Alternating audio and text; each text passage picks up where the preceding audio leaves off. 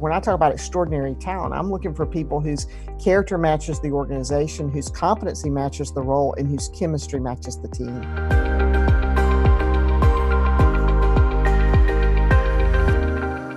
Welcome to another episode of the ROI podcast presented by the Indiana University Kelley School of Business. I'm your host, Matt Martella.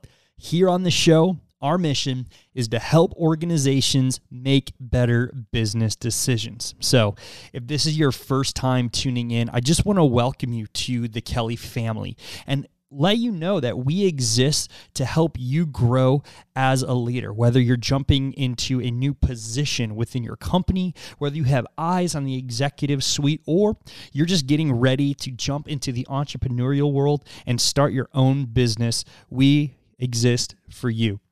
So if you want to get a hold of some of our faculty and check out some of the research they're working on, maybe you're an organizational leader, you're wrestling with a particular leadership topic, or you have a tough conversation you need to have and you want some advice, or you just know of an individual who would make a great guest for our show, we would love to hear from you. Send us an email to ROIPod. That's ROIPOD@iepui.edu. Well, as organizations grow, as we work hard to build the next generation of companies, one of the most important factors above all else are the people you bring along with you and the culture in which is created to facilitate those people within your organization. So today's episode, we have a really special treat.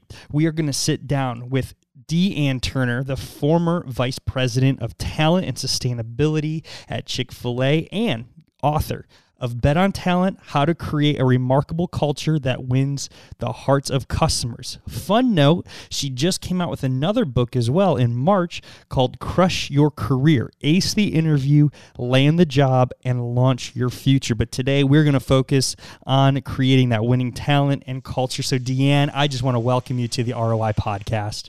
Thank you so much. It is a pleasure to be with you today, Matt. So let's talk about this book. Obviously, you know, in one of the cases you build for having an amazing organization is the team and the people. It's all about the people within your organization. So I'd love to start out with, you know, your thesis and your view of the importance of having the right talent on your team.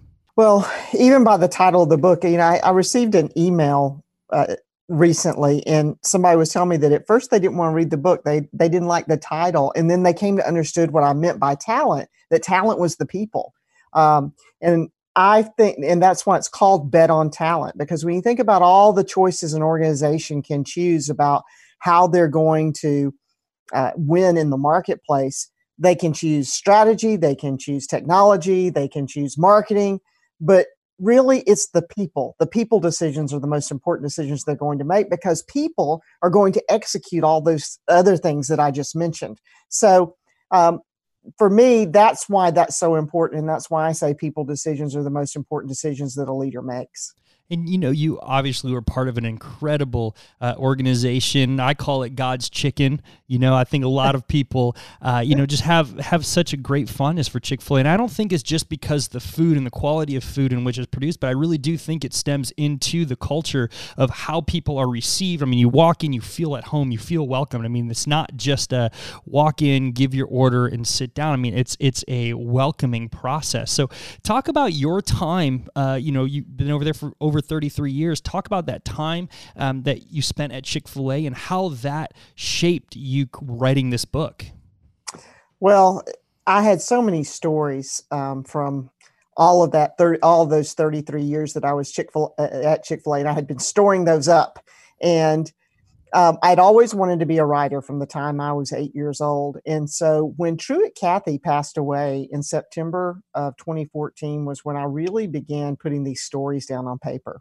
And some people ask me, how long did it take you to write the book? And I say 30 years, because it really, you know, it was things that I collected over all of that time. And so I started writing these stories. And the main reason I did it, it was really an internal piece. I was really focused internally. I wanted those of us who had learned directly from Truett about how he thought culture and the importance of culture and people and what he thought about that. I wanted to be sure that we never forgot it, those who knew it. And then those who would come out, and really since 2014, thousands of people have come after him, that they would know what was important to the founder of the business and understand the foundation from which all this was started. And so that was what inspired me to write the book.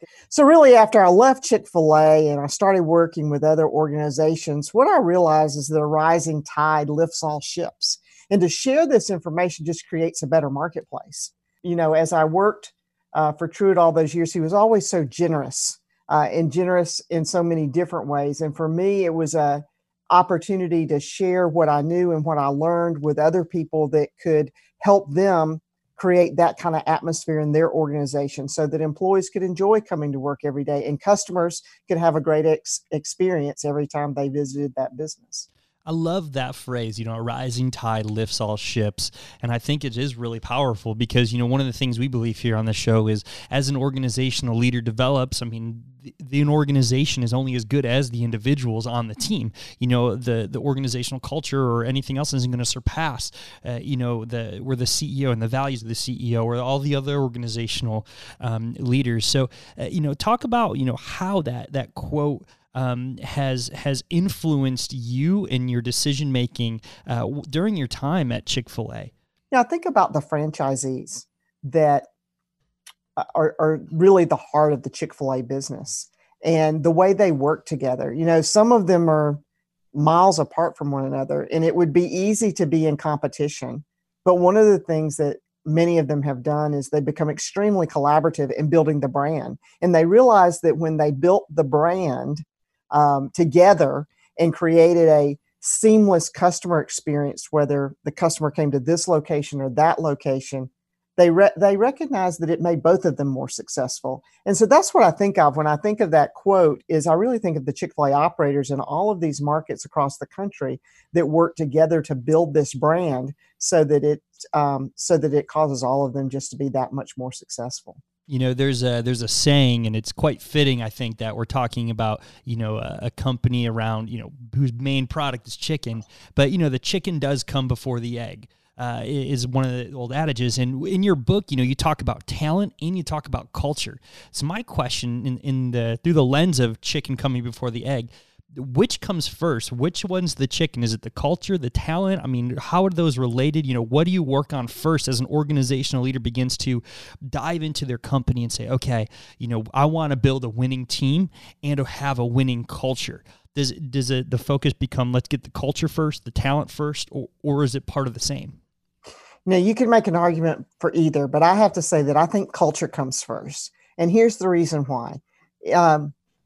That lays the foundation. You have to have the right culture to attract the kind of talent you want in your organization. Extraordinary talent. If you don't have a remarkable culture, you're not going to be able to attract them. On the other hand, you have to have extraordinary talent to create a remarkable culture. But I think laying that foundation of culture first, when I started my own company, for example, I left Chick-fil-A and started, the first thing I did was why. I wrote my why. What is my purpose? Why do I exist at all? And then what is the big goal I want to accomplish through a challenging mission? And then what are my core values?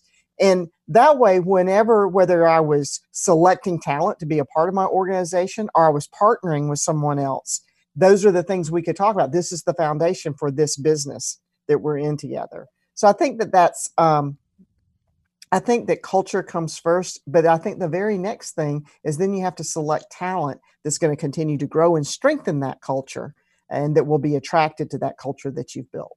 And I think sometimes that can become the tough part, is picking the right talent that meets, because obviously, you're trying to align your organizational values with the values of an individual to be a part of this team that you're trying to build. And, a lot of times, especially in the interview process, and I think in the modern interview process, everyone gets really, really good at crafting their own narrative or crafting their own facade in a way, that initial facade, but then, later on, sometimes it may not be all that it is. And so aligning the talent and values, can be a challenge at times, maybe or maybe not. And so I'm curious for organizational leaders trying to bring in the right talent. How do you work to make that alignment more natural, or make that alignment happen where you're able to really dive into the right person for the right place on your team? One thing that I think is a little counterintuitive sometimes for organizations is to recognize that when you're selecting talent, 50% of the decision is the person you're trying to attract to your organization. And so one of the things you want to do is you want to be so transparent about what you're offering, about what the organization like, what the team is like, so that and what your purpose, mission, and values is, so people can actually screen themselves in or out. So that's the first thing I wanted to kind of come back with that thought, because I think we forget that sometimes. Then as we move into, so how do we select this extraordinary talent? Well, I use 3 criteria. The first one is character. I'm looking for someone with character that matches the organization. When you think about the culture of your organization, it's really the sum total of the character of the people in your organization. That makes up the culture.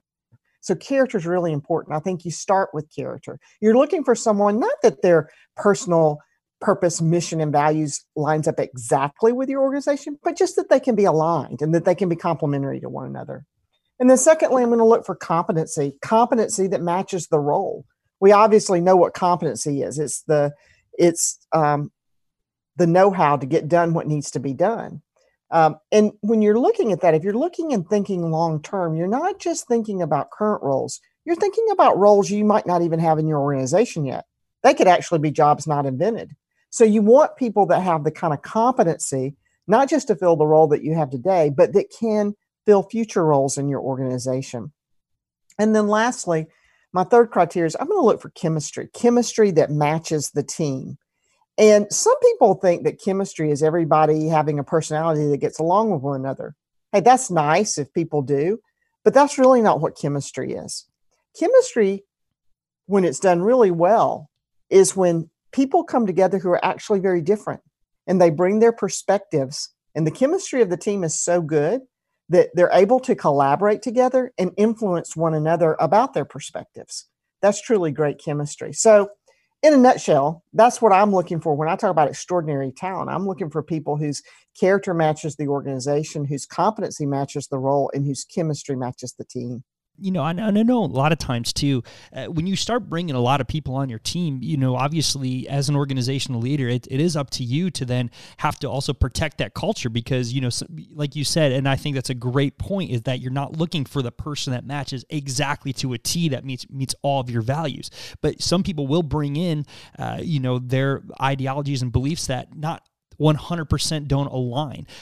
So when it comes to protecting that culture, when you bring those people on the team, but yet protecting, how do organizational leaders work to protect what they've started to build from the beginning, which is why do we exist, and not allow it to kind of get off the rails? Because culture doesn't live in a vacuum. If an organizational leader isn't stepping in and setting these boundaries, well, then someone else in the organization, intentionally or unintentionally, will set the culture. I don't think often about it as being protecting the culture as much as I think about strengthening the culture. So you're constantly growing and strengthening it. There are things that impact you, whether they're external to the organization or internal changes that happen, that you're making these fine adjustments. So you have to know where the base is. The base is your purpose, your why. But I think it comes to values. And so I always call them demonstrated core values as an important element of your culture. And so once the organization decides what their core values are, they must be demonstrated. And they must be communicated constantly to everyone in the organization, or that's where you start to lose the culture. So I'm going to give you an example. One of my favorites is actually from Chick-fil-A. They have a core value that says, "We're here to serve." Well, from the time I walked in the very first day of work at Chick-fil-A in 1985 to the day I walked out in 2018, I never doubted that I was there to serve. And every one of us that work there is there to serve somebody. The people on the front line are serving the customer. The franchisees are serving their team members and customers. And the people at the support center, they're serving those franchisees and their team members. There's a saying around Chick-fil-A called, "If you're not selling chicken, you better be serving someone who is." And so that value was lived out constantly. So in that situation, how could the culture deteriorate? Well, if the leaders of the organization, all of a sudden, they weren't demonstrating that servant leadership anymore. You didn't find them when they walked through the parking lot and they walked past the piece of trash on the ground, either at the support center or at a restaurant. Or, I could go down the list of all the ways that we have opportunities to serve others. But if they weren't demonstrating that, that would start to be a chink in the armor of the culture. So those demonstrated core values, and especially that leaders live them out, is really important. And so if you use the word protection, that's one of the ways you protect your culture, is to be sure that it's being lived out and communicated constantly. I love that delineation. I think it is very, very wise to say, protect and strengthen versus just defending as if it's always under attack. And for organizational leaders, maybe who have either come into an organization, maybe they've acquired an organization, or maybe they're just starting and they've had some of these moments where they haven't put in that, initial groundwork of really getting into the culture and growing it. What are some ways in which organizational leaders can strengthen or work to live out those values so that they can be an example for the rest of their team to show, hey, this is who we are as an organization? Well, first of all, it's a mindset, and I think that you have to select for it.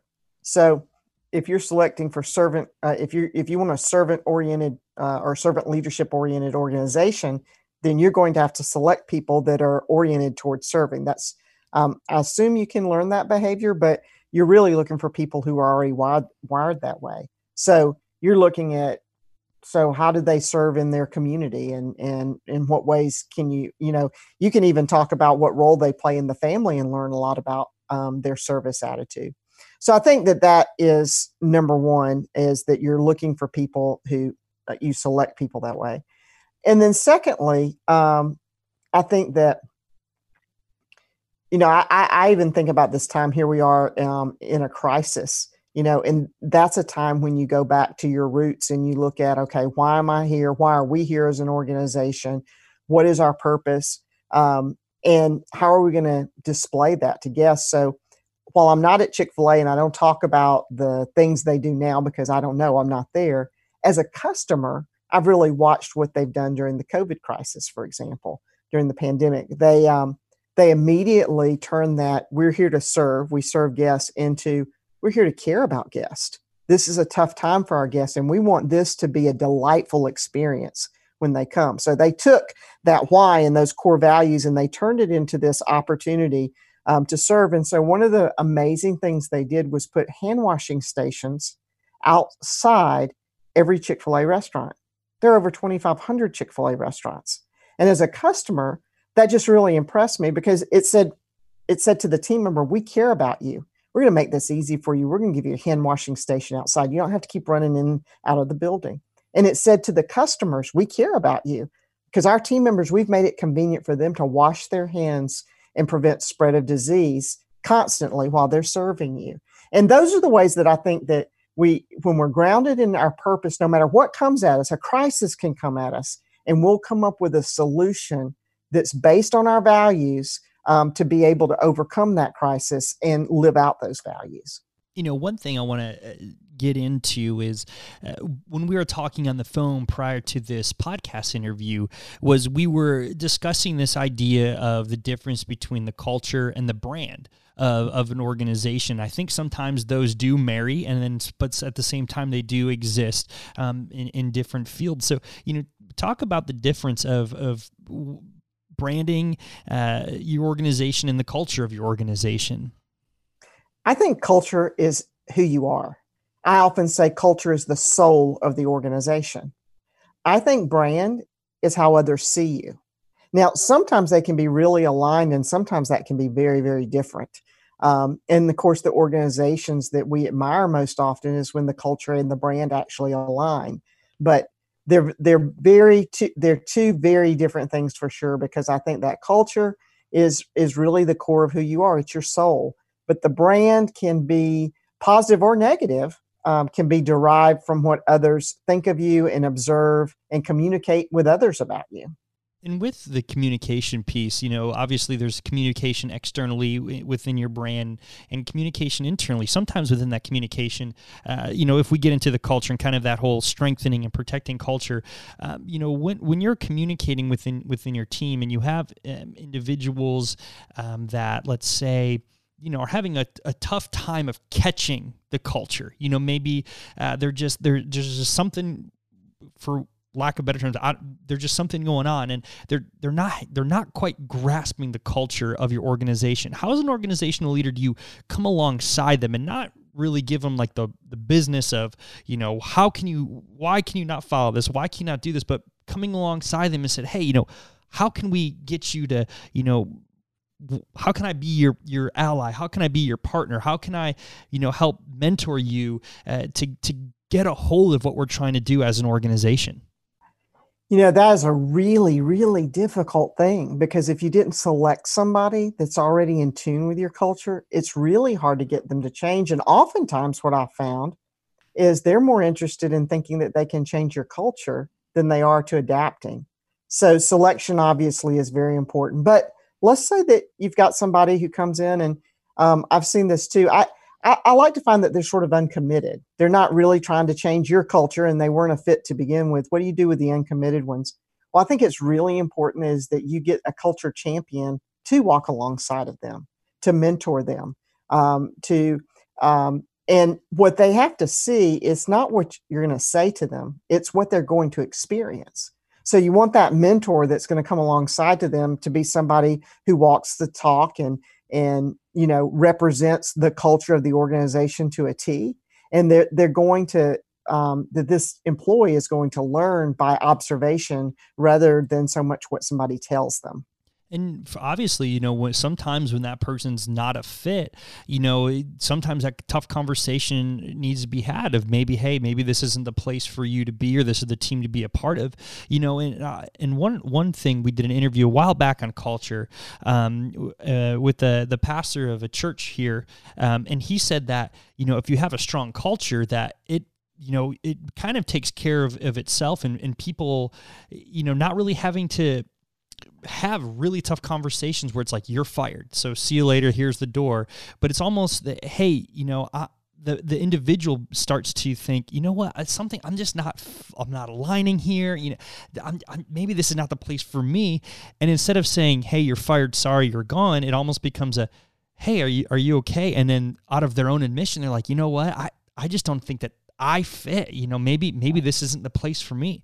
Talk about maybe in a different light or a different way, how having a strong culture, also helps protect an organization at times from a boss always having to have that rotating door of people coming in and out. Well, I think again, when you, my fallback is to selection, and that'll always be my belief, because I came out of an organization where we actually didn't, when I went to work there, I didn't have a budget for separation. I didn't have a budget for terminations, which is very unusual for an HR person. I had this really great budget for selection, and I had a pretty healthy budget for developing people, but no budget for termination. And it's because Truett's belief was that we wouldn't need to make those changes, that if you selected the right person to begin with, you wouldn't find yourself in that situation. But I do believe in rare instances where I actually lived through that, that would happen, that people would come in and that they would recognize the culture would be so strong, this isn't a fit. Now, here's the downside of that is, in the meantime, other people have to suffer through that. And so if they see somebody who doesn't fit and they're, part of the organization for any period of time, you can start to get this creep, of negativity or toxicity even that comes into the organization. So, I think that goes back to the point of why selection is so very, very important, that you get it right to begin with. And then secondly, that when you do see that, you address it pretty quickly with people, or otherwise it starts to infect, and it's a cancer that grows through the organization. So you really have to be sure that you're addressing those things as they come up. As you spent 33 years at an incredible organization, what was one of your or a few of your greatest takeaways now that you've are able to, take a reflection back at your 33 years? What is some of the values that you hold closest to your chest because of this great organization? So one way that somebody have asked me that question is, why did you stay there so long? And the culture would be like, the overall umbrella answer, but there were some very specific things about it. And one of those was how much I felt cared for. That was, the people in the organization care for one another. And how much value there is in that, that we used to say that we live, at Chick-fil-A, we don't just work together, we live life together. And so, these were the people that when my dad died, the funeral home was full of people from Chick-fil-A. The people who, were calling and asking about me was really my Chick-fil-A family, even more so than my church family or, other friends. It was the Chick-fil-A people. And so there was this caring thread in that organization about how much they cared for one another. And so that value has really stuck with me. And when I think of all the things I learned, maybe one of the most significant, important things that I learned around values was the spirit of generosity that I saw in Truett Cathy. And it wasn't just that Truett happened to have a lot of money in a very successful company. He gave away a lot of money. Yeah, he did that. But it was the way he facilitated opportunities for people. And so, one of the early stories of one of the things he facilitated was a young man named Eddie White that worked in his restaurant when Truett didn't have any money. And Eddie was one of his best employees, and he wanted to go to college, but Eddie was the oldest, I think, of 7 children in his family. And it just wasn't going to be possible, even though this young man was really capable. And so Truett found a way to help him. And he put a jar in his next to the cash register back when people used to do things like that. And it said on it, Eddie's college fund. And, and this is back in the 1950s, I think. So, this was a time when lots of people didn't necessarily have a lot of money, but they dropped that change in there. And when it came time for Eddie to go to school, Truett asked him how much money was in the jar. And he said, about half of what I need. And the next day, Truett had dropped a check in the jar for the rest of the amount Eddie needed to go to school. But, he didn't stop there. He took Eddie downtown to the nicest men's clothing store in Atlanta.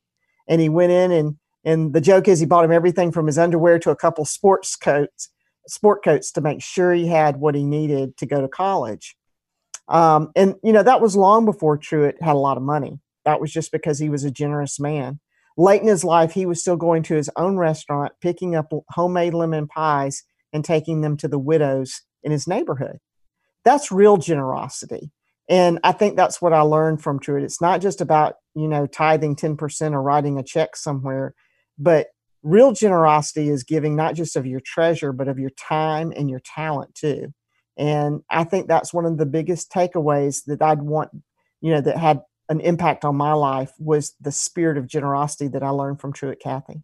Finally, as we begin to wrap up, where can people go to get your book or to get a hold of you or to get any resources if they want to go deeper in this topic? Sure. Well, there's lots of places. You can start on my website, deanneturner.com.